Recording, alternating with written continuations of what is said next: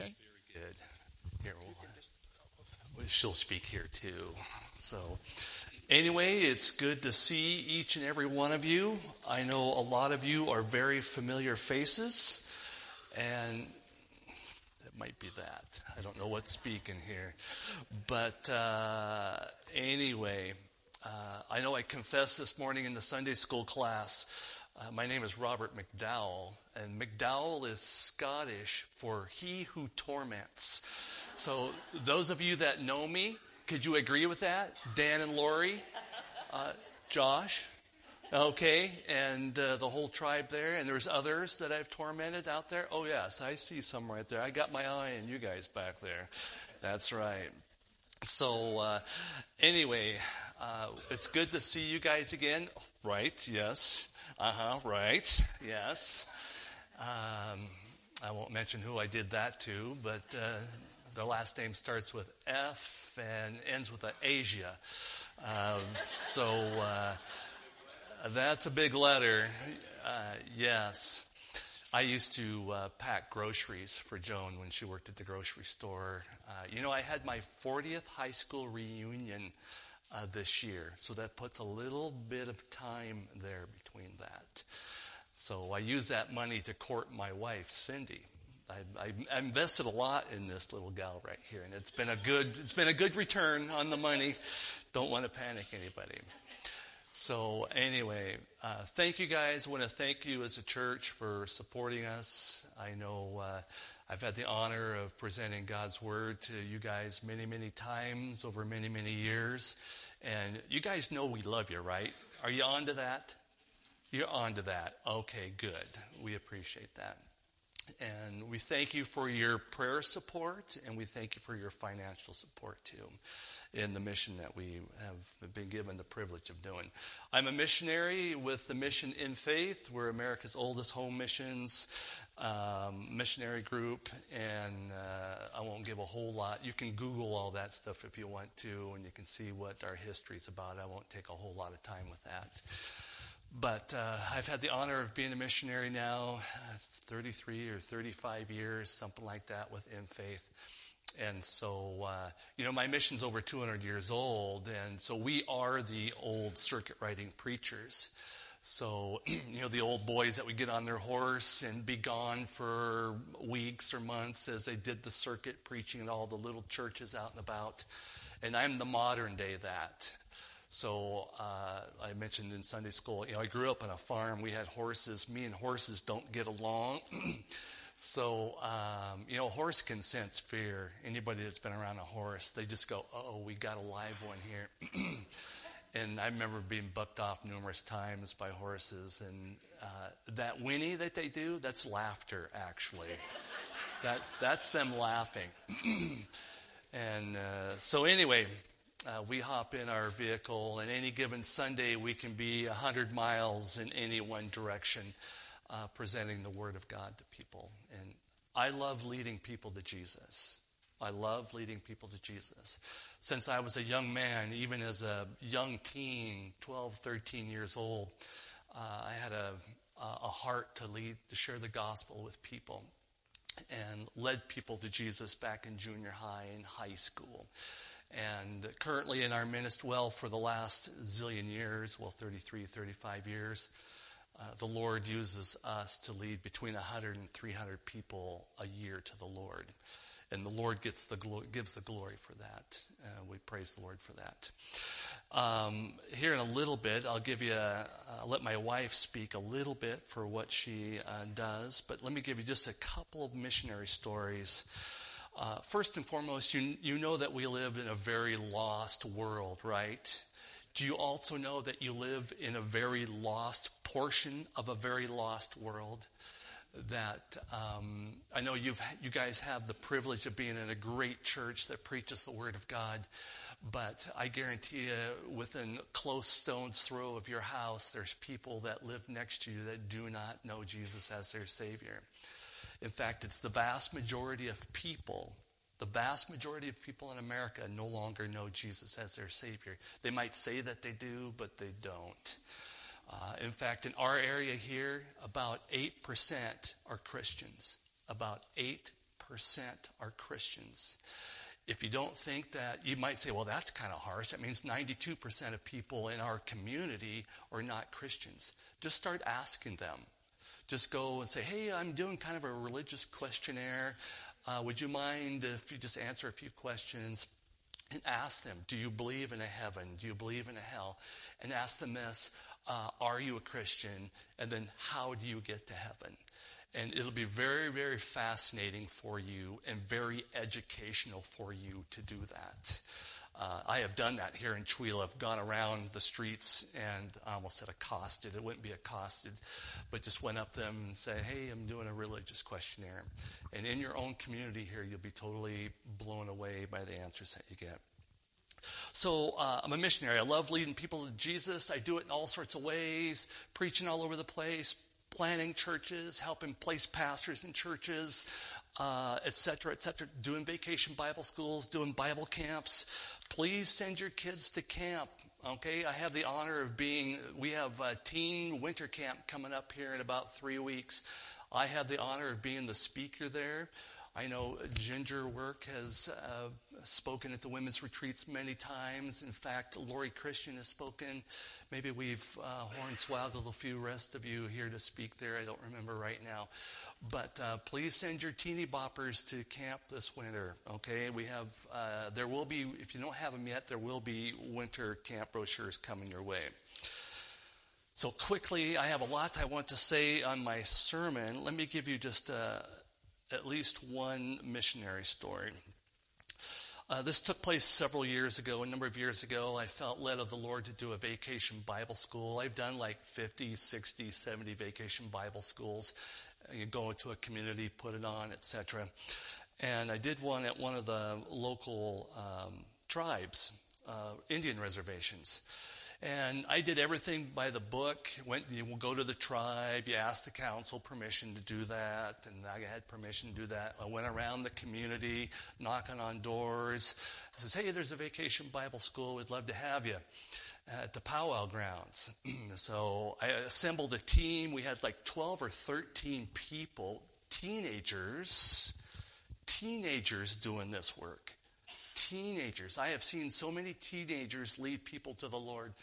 And so we had a group of teenagers to help us do this, to basically do this Bible study, this vacation Bible school. So first day of VBS, we're waiting. Pretty soon, one little Indian boy walks to our vacation Bible school. One little Indian boy. So there's 12 or 13 workers, me and another pastor. So there's 15 of us. One little Indian boy. So we wait a little bit. He's the only one coming. The group looks at me and says, should we do this? I says, this is whom the Lord has brought to us. So we did a vacation Bible school day one. And part of what we do with vacation Bible school is we do a boys versus girls competition. Bible trivia competition, right? Well, it's kind of hard when you only have one male. And so, and this little guy he was 10 years old. And so I thought, well, how are we going to do this? Well, we'll just have a boy versus boy Bible competition. And sure enough, this little guy, little Marvin, cute little dark eyes, dark hair.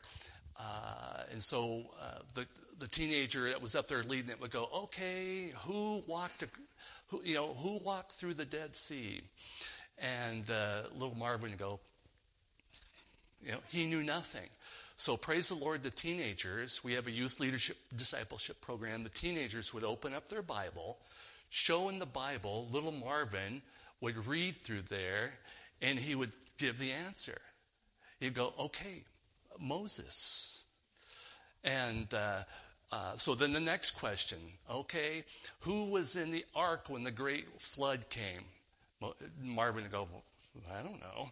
Of course, Marvin got 5 or 10 points, for answering the first question, right? Up on the dry erase board. And sure enough, the next question, and so the teenager would open up the Bible, little Marvin would sit there, read that, and go, oh yeah, it was Noah. And we'd all clap, good job, Marvin, good job. Another 10 points for Marvin. And so we had like 10 or 15 Bible questions, and we do this every day.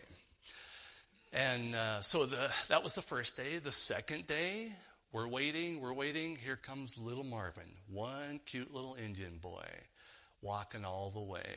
And I could feel the spiritual warfare going on. It was palpable. So we did our vacation Bible school. We did the Bible trivia. Marvin again, all by himself. Marvin versus Marvin. And every time those youth leadership kids would open up the Bible and say, okay. And Marvin would take his time and read it, and then he would give the answer. Good job, Marvin. So we started to get some pressure from other people in the community that we didn't belong there. And it was just so totally obvious. And this was Wednesday. Usually I would wait for Thursday to do an altar call at Vacation Bible School. And sure enough, we're going through Bible trivia again. I'm praying. I'm going, Lord, what do you do? We're going to get run out of this place. So I told the youth kids that were running the VBS, I says, today we need to do the altar call. So and I knew who was going to do it. I says, today you need to do this. You need to go through the plan of salvation with little Marvin. I think we're getting run out of here. And so Bible trivia, little Marvin, again, asked a question. He'd go, I don't know. Youth leadership teeny bopper would open it up. Marvin would read the answer.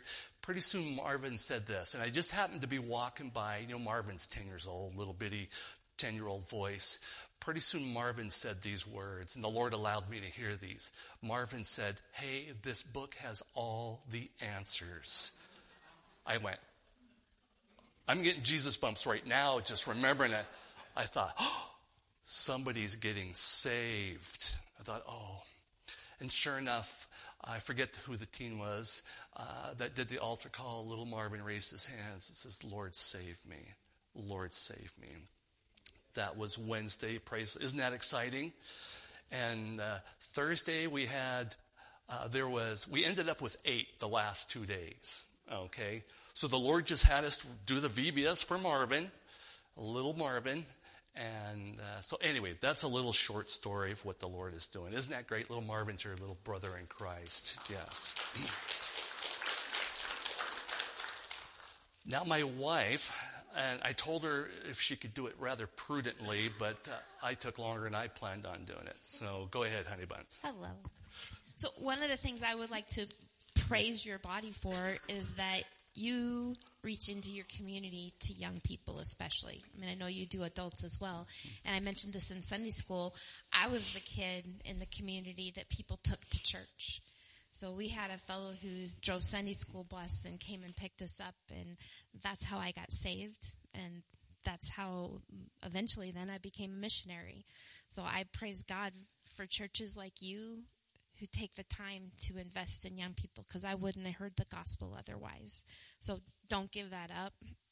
Please don't give that up. It changed my life. So I'm Rob's wife, obviously. We were high school sweethearts, as we mentioned. I was 15. The Lord placed him in my life because I needed someone who would disciple me. I placed him in my life because as a circuit riding preacher, sometimes he's known to use the same sermon again and again. Guess who needs to know that over and over and over? Apparently I'm a slow learner. Sorry, I gave away your secret. So, I'm thankful the Lord has called me to be Rob's wife, and by doing that, I'm also a missionary. I take care of a lot of the paperwork in our ministry. I'm a nerd. Lock me up with books and pencils and paper. I'm such a happy girl, and right, honey? Yeah. Other things I get to do. I work at several of the women's retreats at Chewelah Lake Bible Camp. Sometimes I get to speak for women's events, and my favorite thing is I love teenagers. And we get to work with teens all summer, and again, sometimes during the school year as well. We know some amazing teenagers that know God's word well, who are mature in their faith and desire to grow. And those are the kids that we worked with in youth leadership. So we get to come alongside and disciple them. I also get to teach at teen camp sometimes, teaching those young ladies when they have questions about the word. And then another thing the Lord has done is every once in a while he'll just bring someone into my life, either a teen or an adult woman who needs discipleship. And over the last several years, I've had several who have been in abusive situations. So whether that one was one of the girls, it was her mother who was the abuser. Others, it was a husband or a father. So you know people like this. I shared again in Sunday school, this is one statistic, and this is an older statistic, that 1 in 4 girls and 1 in 6 boys will be sexually abused before they're 18 years old. That's one kind of abuse. That's sexual abuse. That's not verbal abuse, emotional abuse, spiritual abuse, physical abuse. It is absolutely rampant in our culture. Abuse is horribly epidemic. So you know people. You know that a body this size, there's probably someone in here that either is being abused or has been. I say that to you to challenge you to look for that. Allow the Lord to use you in that life. They need somebody that will walk with them. And I've had that privilege to walk with some of these women. I'm not a licensed counselor, but I can point them to Jesus and help them to find resources, and they need somebody like you. One of the gals, the Lord has allowed me over 4 years. She's been in court numerous times. She was married to a man who was an ordained pastor in a ministry who went so south on her. It's just horrible how he abused her. And so we've been to court numerous times. Only once have I missed a court date with her in 4 years. And I say that not, to pat me on the back, but because you need to know that's the kind of support they need. They just need somebody who'll come alongside and love them and help them to hear truth, because they've been insidiously inundated with lies when they're in an abusive situation. So I encourage you to look for that opportunity. Yes, it's hard work, but it's amazing. We got to see this gal. She was involved in getting some help through a ministry called ARMS, Abuse Recovery Ministry and Services. And she went through that twice. And this last spring, they chose her to be their keynote speaker as someone who had gone through that ministry. So someone who came from being so broken, and now she's getting to help others as well.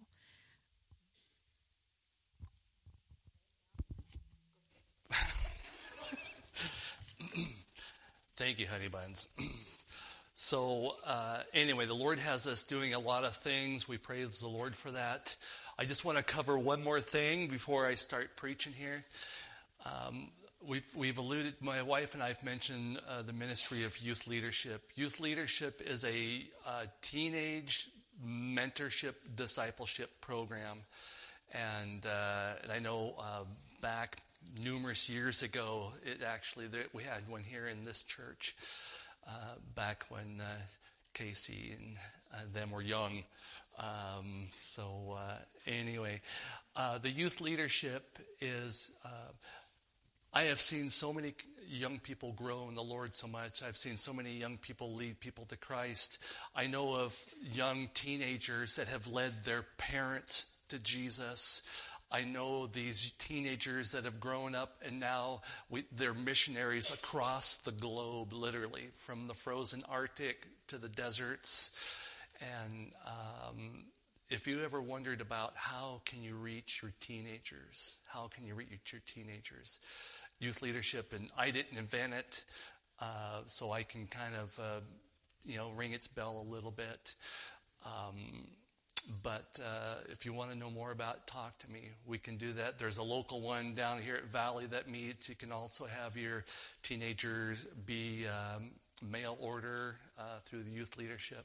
But I guarantee you won't regret that. That's a great way of doing that. It's a great way of, when I drive through Chewelah, maybe you're like I am, my heart aches for these young people as I drive through and go, I'd like to lead these people to the Lord, these people to the Lord, these people to the Lord.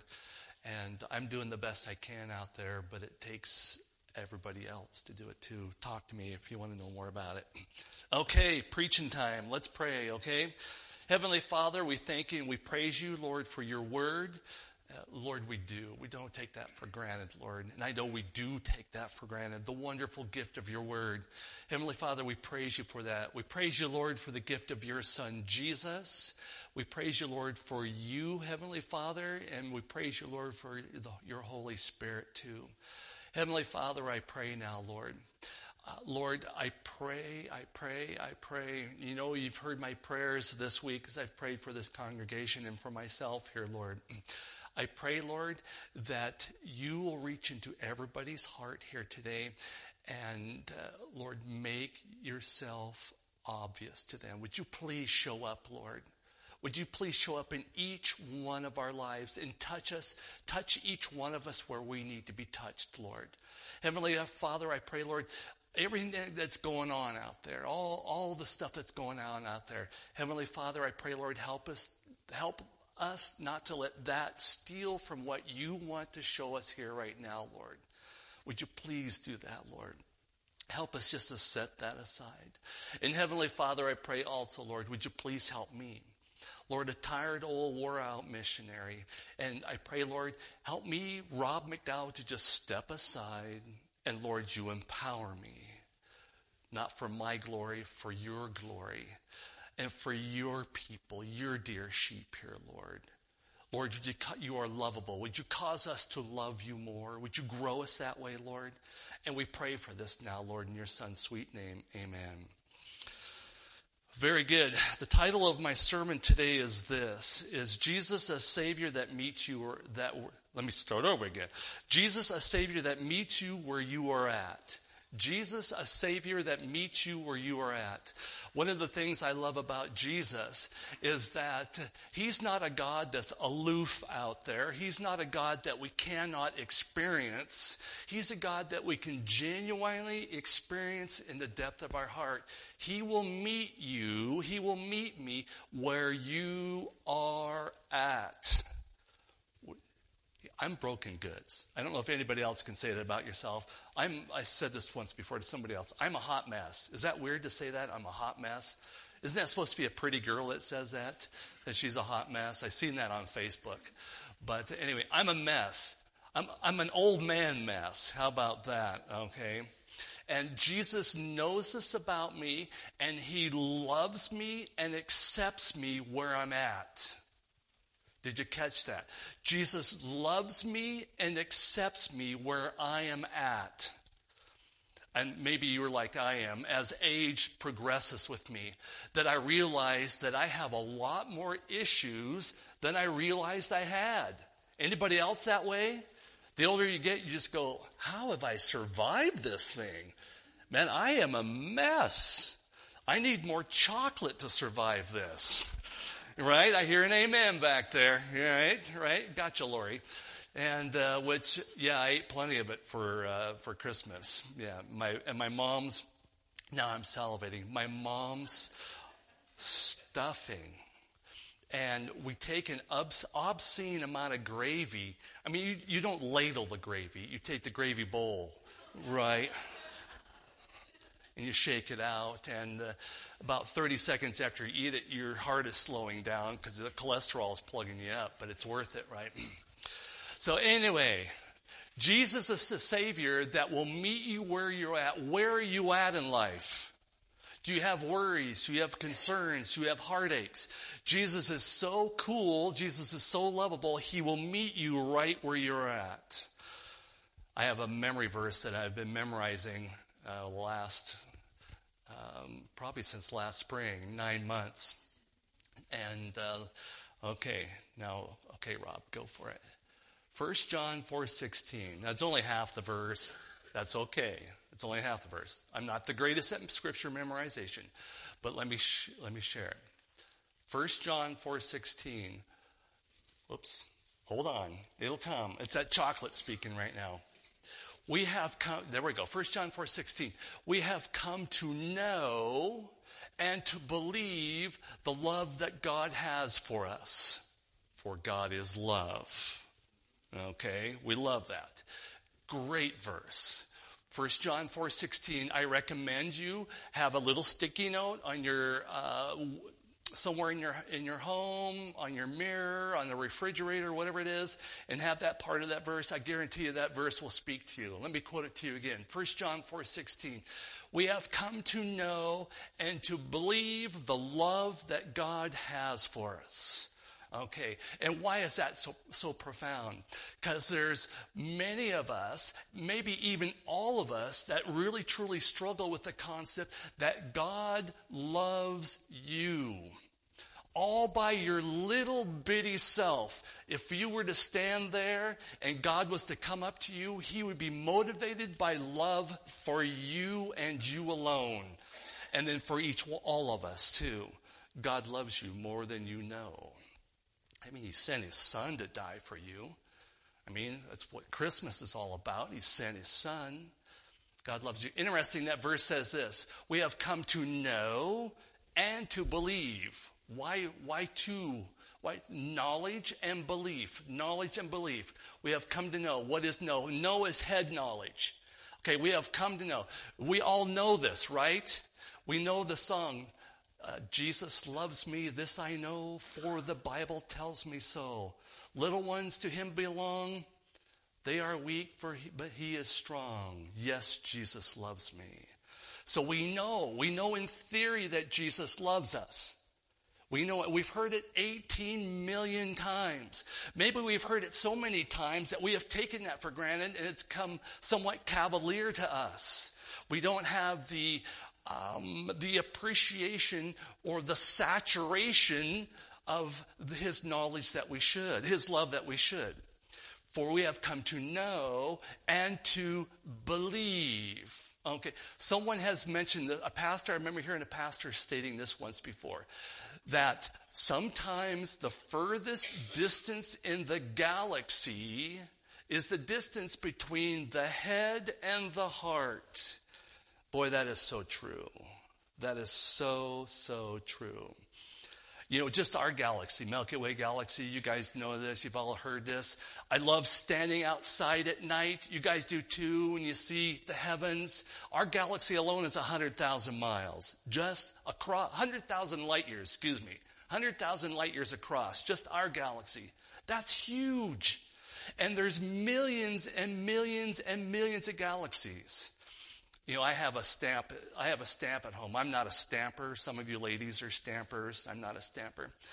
But I saw this stamp probably 15, 16 years ago. And on it is the picture of our Milky Way galaxy on this stamp. And then on one side there's a dot with an arrow. And clear on the other side is a dot with an arrow. And on this side it says, you live here, on this side of the Milky Way galaxy.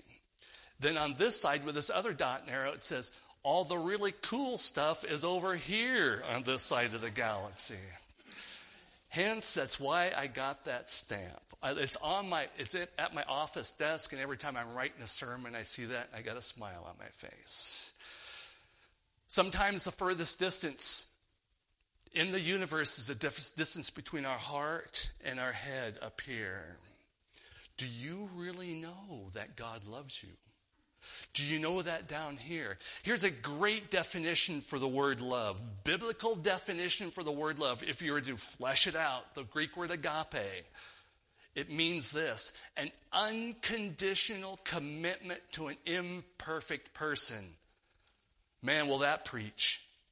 That's what love is. That's what God's agape biblical love is. An unconditional commitment to an imperfect person. I, the Reverend Robert McDowell, am imperfect. I be imperfect. If you want to know more, chat with my wife. Okay? I forget how much memory she has in her cell phone there, like 18 gazillion megabytes or something. Half of that is full of my faults. Not really. But anyway, here's what God's love, agape love, is this: an unconditional commitment to an imperfect person. Unconditional. You are imperfect no matter how hard you try to be perfect. And I am a perfectionist by nature. I am such a perfectionist. And I'm so prone to perform. not like as in theater performance-based acceptance. I want acceptance, and I do that by trying to perform. You don't have to do that with Jesus. He's unconditionally committed to you, no matter what you've done or what you are doing or what you will do in the future, what sin is in there. He's unconditionally committed to you. When you drop to your knees and you said, Jesus, save me, I am a sinner, you are now his child. And he's unconditionally committed to you. Amen. Thank you, Jesus. If you want to know an interesting prayer request, you might ask yourself this question. Well, how bad of a sinner am I? Here's Isaiah, it's like 64:6, 66:4, one of those states this, for even our most righteous acts are as filthy rags. Even our most righteous acts are as filthy rags. In other words, even the coolest, most godly thing that we could do. When I went down there and put on that vacation Bible school for little Marvin, I didn't get paid money for that. I went through a whole lot of stress for that. I could have gone somewhere else that was easier. Even in that, down there ministering to the tribe, somehow, in some way, that still has some stain of sin that I put in there. Even our most righteous acts are as filthy rags.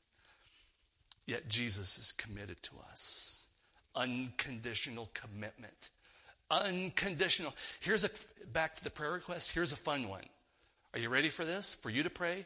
Heavenly Father, would you show me what sins I have in my life?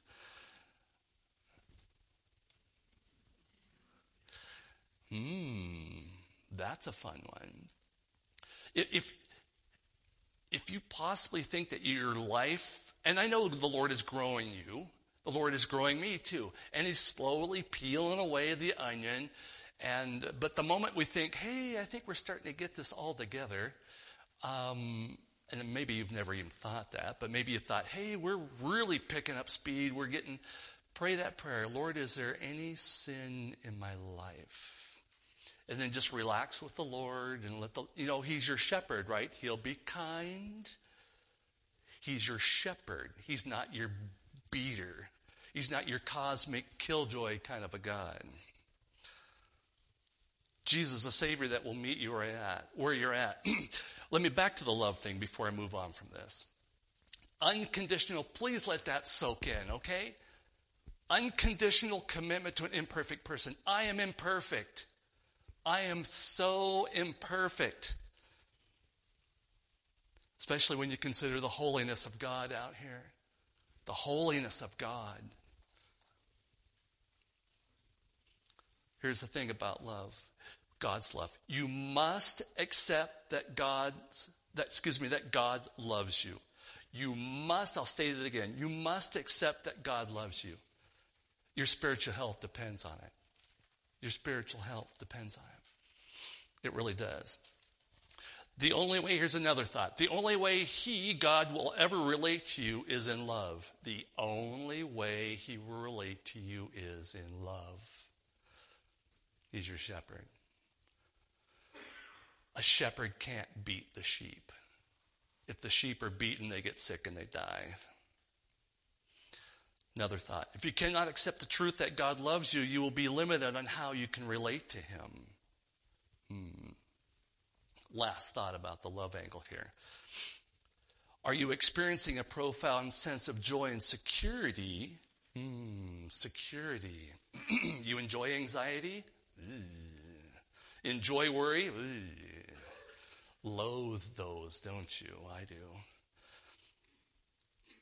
Are you experiencing the profound sense of joy and security that comes from knowing you are dearly loved by God?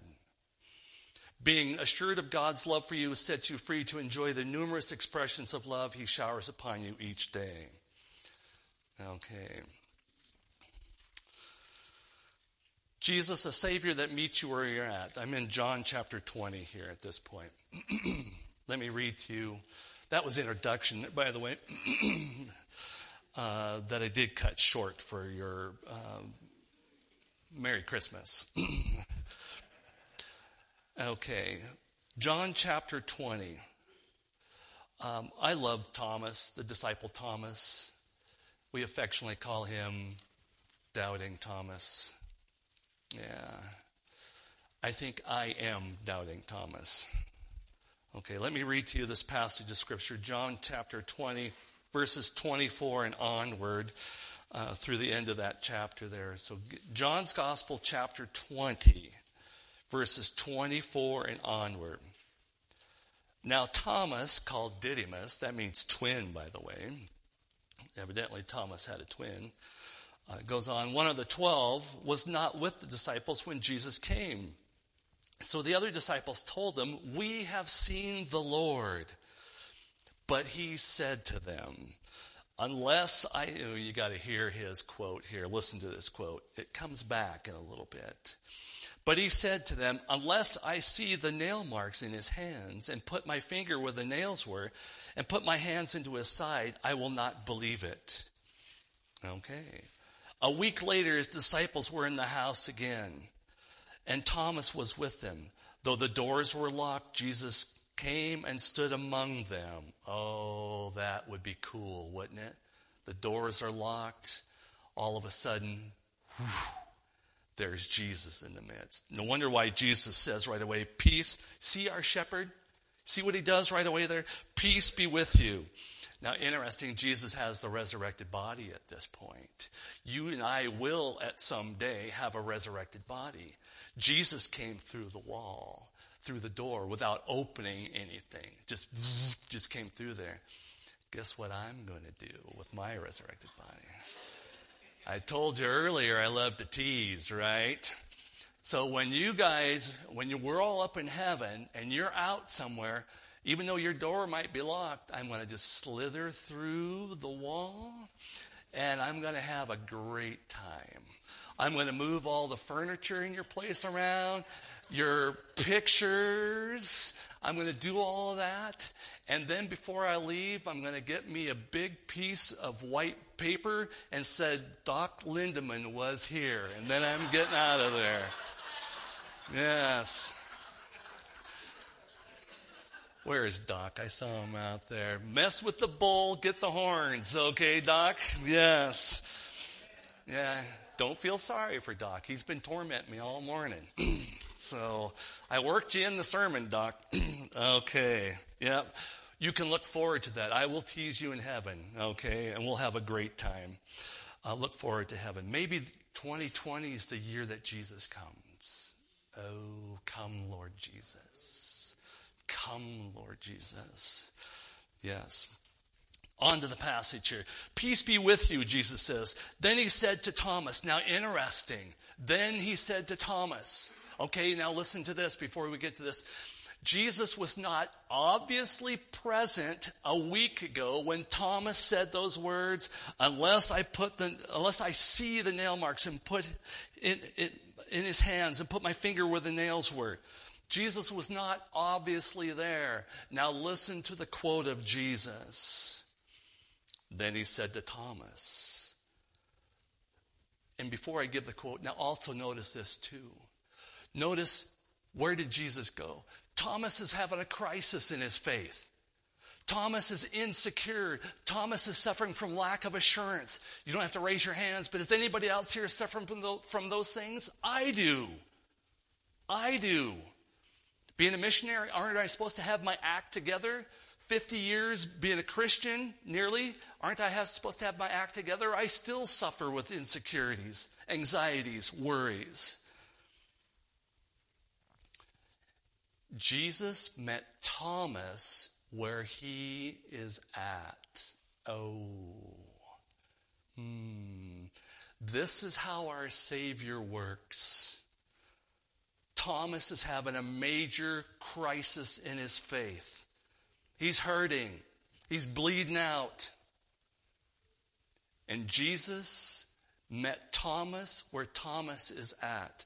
And notice the tone of Jesus too. Did Jesus come at Thomas railing on Thomas? Thomas, we have spent 3 years together. How many times do I have to tell you? No railing. A sweet, compassionate, tender shepherding from Jesus himself. He came. Jesus came to the hurting Thomas. Jesus will come to you and meet you where you are at too. Each and every one of you, whatever is going on in your life. Whatever is going on in your life. Jesus, I am hurting this way. Jesus, I need to sense a fresh glimpse of your presence. Jesus, would you please show yourself?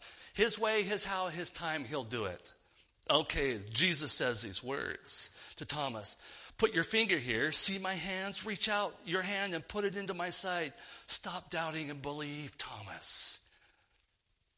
Interesting. Those are the words. That's what Thomas said a week earlier. Jesus, what we can say, Jesus hears everything that you're saying. Jesus knows everything that you're thinking. He already knows. He already knows all your secrets. He knows all that. Okay? Last couple verses there. Jesus did many other miraculous signs in the presence of his disciples, which are not recorded in this book. Oh, don't you wait. Can't you wait to heaven when you get to Jesus and say, hey, tell me the other stories, please. But these are written that you may believe that Jesus is the Christ, the Son of God, and that by believing you may have life in his name. Thank you, Jesus. Okay, good old Thomas. Good old Thomas. There we go. A little bit about who Thomas is. He's one of the Jesus' 12 disciples. We know that. He's affectionately called Doubting Thomas because obviously of his doubts in his faith. Hey, we all have doubts in our faith. He was eventually killed, martyred for his faith in either Persia or India. Thomas hears the disciples tell him, we've seen the Lord. We've seen Jesus. He's alive, Thomas. Doubting Thomas said, unless I see the nail marks in his hands and put my finger where the nails were and put my hands into the side, I will not believe it. Interesting. I quoted that verse from 1 John 4:16. We have come to know and to believe that God loves us. This is his motivation, why he comes to you. He loves you. His unconditional commitment to you, his love of you. Did Jesus meet Thomas where he's at? Yes. A week later, Thomas and the rest of the disciples are in the room with the doors locked. Jesus comes through, stood in front, went to Thomas first, the hurting Thomas, and said, put your finger here, see my hands, reach out your hand, put it into my side. Thomas, stop doubting and believe. This is baggage for you. This is a burden for you. There's bondage here, Thomas. See, Thomas had some issues. He had some belief problems. And Jesus met him there. Jesus didn't rail, didn't harsh discipline Thomas. That's not who our Savior is. Jesus came to Thomas knowing it was important for Thomas to experience truth by the sense of Thomas's touch. Thomas had some issues. Okay? Anybody else have any trust issues? Missionary Rob does. After touching Jesus' wounds, of which Jesus still carries today, of which you and I will see these wounds in Jesus someday, Thomas makes a most profound quote. Thomas says, my Lord and my God. That will preach 10,000 sermons. Let's analyze Thomas's life and see what he's going through. There's 5 things I see. I'm only going to deal with one, okay? Number 1, so I'm just going to read you these 5 and we'll come back to the one. Which is actually the second one of these. Thomas is experiencing doubts. Do we experience doubts in our Christian faith? Yes, it's normal. It's part of being human. Some of us have more doubts than others. Okay. Secondly, and here's the one I'm going to tag on pretty hard here. Thomas is experiencing insecurity. He's experiencing lack of assurance. Do we experience insecurity and lack of assurance in life? Yes. Thirdly, Thomas has experienced some form of ignorance or lack of insight. Do we experience that? Yes. Fourth, the next one, Thomas has experienced some skepticism. Do we experience skepticism? Yes. For instance, Lord, why do bad things happen to me? Fifthly, Thomas is experiencing some confusion. Hey, anybody else confused in life? When did I start being confused? Probably when I was pulled out of my mother's womb. Probably about then. It's like, what is going on here? Okay, so let me deal with this one here. Thomas is experiencing insecurity, lack of assurance.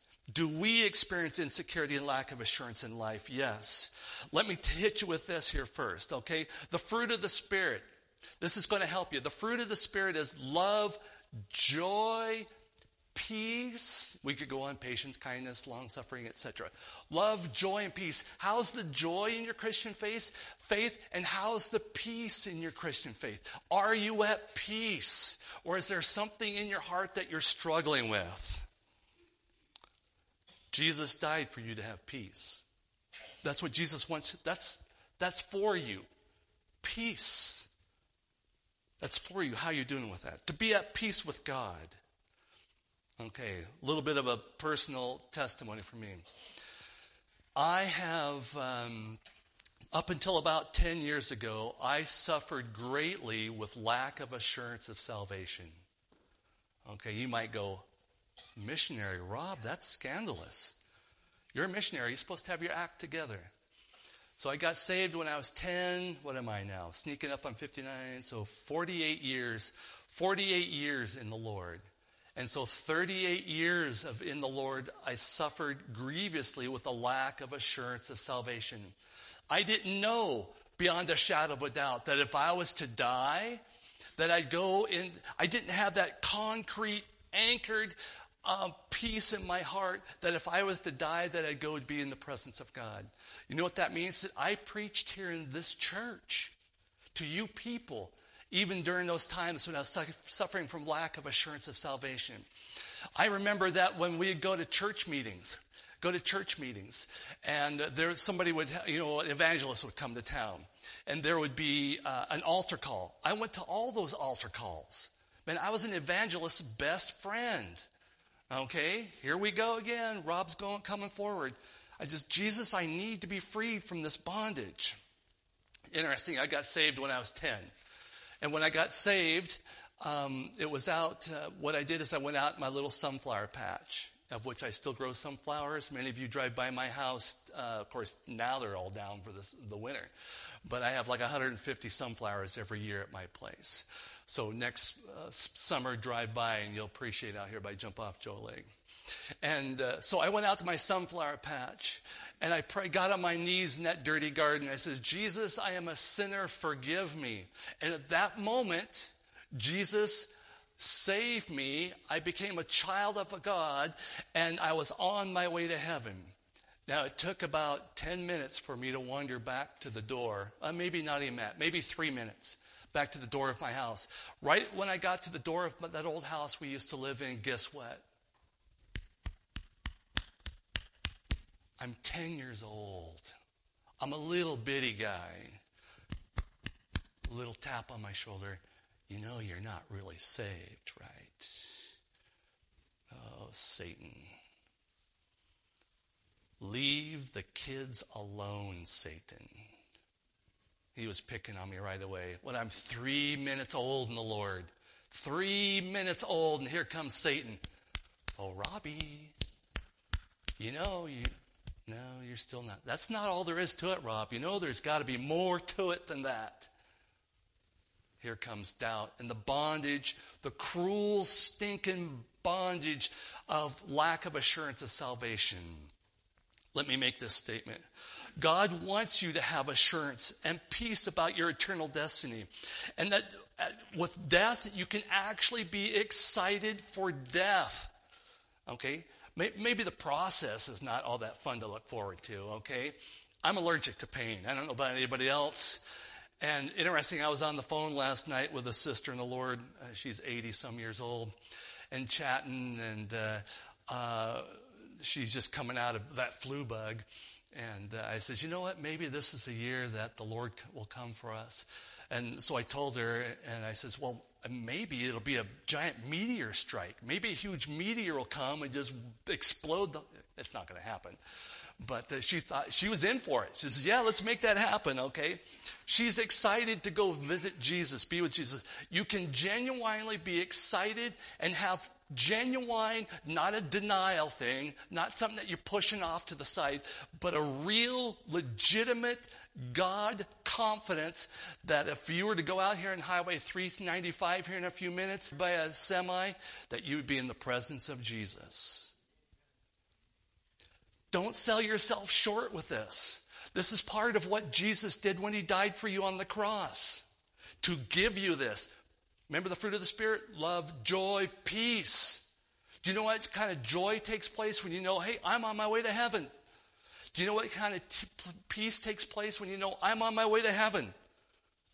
I am the Lord's. Okay. So we might ask this question, if we're suffering, and in a room this size, there's people here that are suffering with that. Maybe all of us have suffered with it at some point or another. But in a room this size, there's people here that are in bondage with this. God wants to free you of that bondage. So how do we do that? How do we do that? Well, it centers around the Word of God. Centers around, remember little Marvin? Hey, this book's got all the answers to it. Centers around the Word of God. A couple of things here, then we'll close this sermon out. So how do we have assurance of salvation? Number one, realize this, that salvation is a gift. Salvation is a gift. You don't earn it. Remember, it's Ephesians 2:8-9. For it is by grace you are saved through faith. This not by works, this not of yourself. It is a gift of God, lest any man boast. Salvation it's a gift. You don't earn it. You don't work for it. At any point that you work, if for salvation you worked 1/10 of 100%, it's not a gift. It then becomes a wage to one point or another. A wage to one point or another. Salvation is a gift. You don't earn it. You don't deserve it. It's there. Jesus paid the price. Jesus paid the price. So number one, to have assurance of salvation is to realize that salvation, it's a gift. It's a gift. Jesus says, here, I did it. I did the work. Trust in my work. Here it is. It's a gift. Next is the concept of who is it that does the keeping? Who is it that does the keeping? Let me read to you 2 verses out of Jude. 2 verses out of Jude. So who is it that does the keeping? If you have to do the keeping, if it relies on you to keep your salvation, we're in a world of hurt. I'm a hot mess. You know what? Again, that prayer request, Heavenly Father, show me how I have sinned. And he'll graciously tap you on the shoulder and go, hey, you know that wasn't right. That was selfish. You didn't treat your wife lovingly. You didn't do this. You didn't do that. Okay, I get it, Lord. He might go on for a little bit more just to let you know in his loving way. Who does the keeping? Jude chapter 1. Jude, a half-brother of Jesus, by the way. A servant of Jesus Christ and the brother of James. To those who have been called, who are loved by God the Father and kept by Jesus Christ. Who is it that does the keeping? Does it say Jesus keeps you 99.9%, but you got to keep yourself the 1%? It's Jesus that does the keeping. Verse 24. Yes, verse 24. To whom is able to keep you, see it again? To keep you from falling, present you before his glorious presence without fault and with great joy. To the only God, our Savior, be glory, majesty, and power. Okay. It is Jesus that does the keeping. You know, it was Jesus in Genesis 1 that says, let there be the sun, the moon, and the stars. Let there be the entire cosmos. He's the one holding you. Okay. Also, sealing. This and another one. Sealing. Ephesians chapter 1.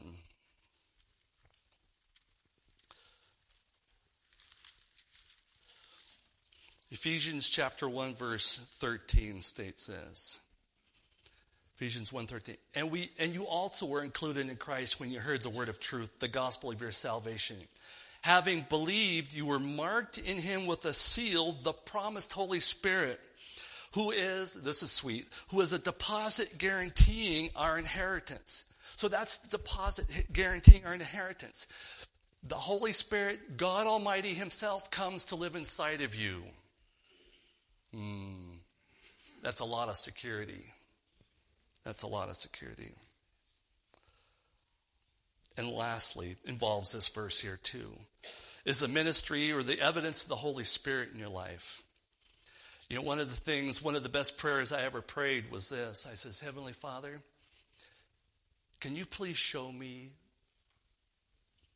the evidence of your Holy Spirit in my life? And you know, when I prayed that prayer, it didn't take long and the Holy Spirit went, you know, I covered you here. I taught you this over here. I gave you this ability over here.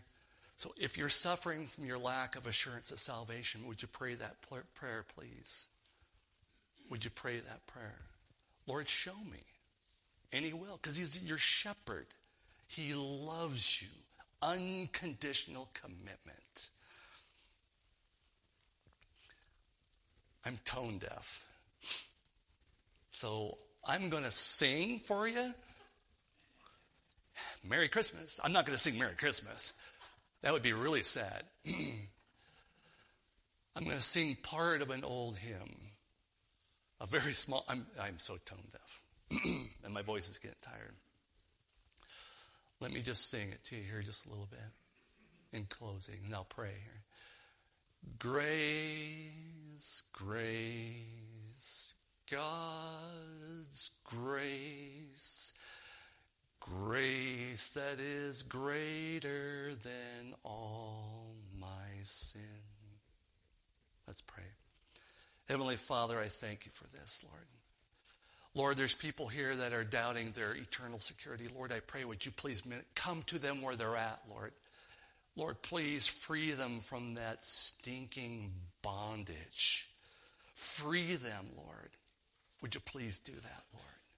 Heavenly Father, I also pray, Lord, if there's somebody here that has not yet trusted your Son Jesus as their Savior, Lord, and if they want to, I pray, Lord, in the quietness of their heart, they pray this prayer. Jesus, thank you for dying for me, for being buried and being 3 days later rising from the dead. Jesus, you died for me. I am a sinner, Jesus. Save me. Save me, Jesus. We pray this in your Son's sweet name. Amen. Thank you.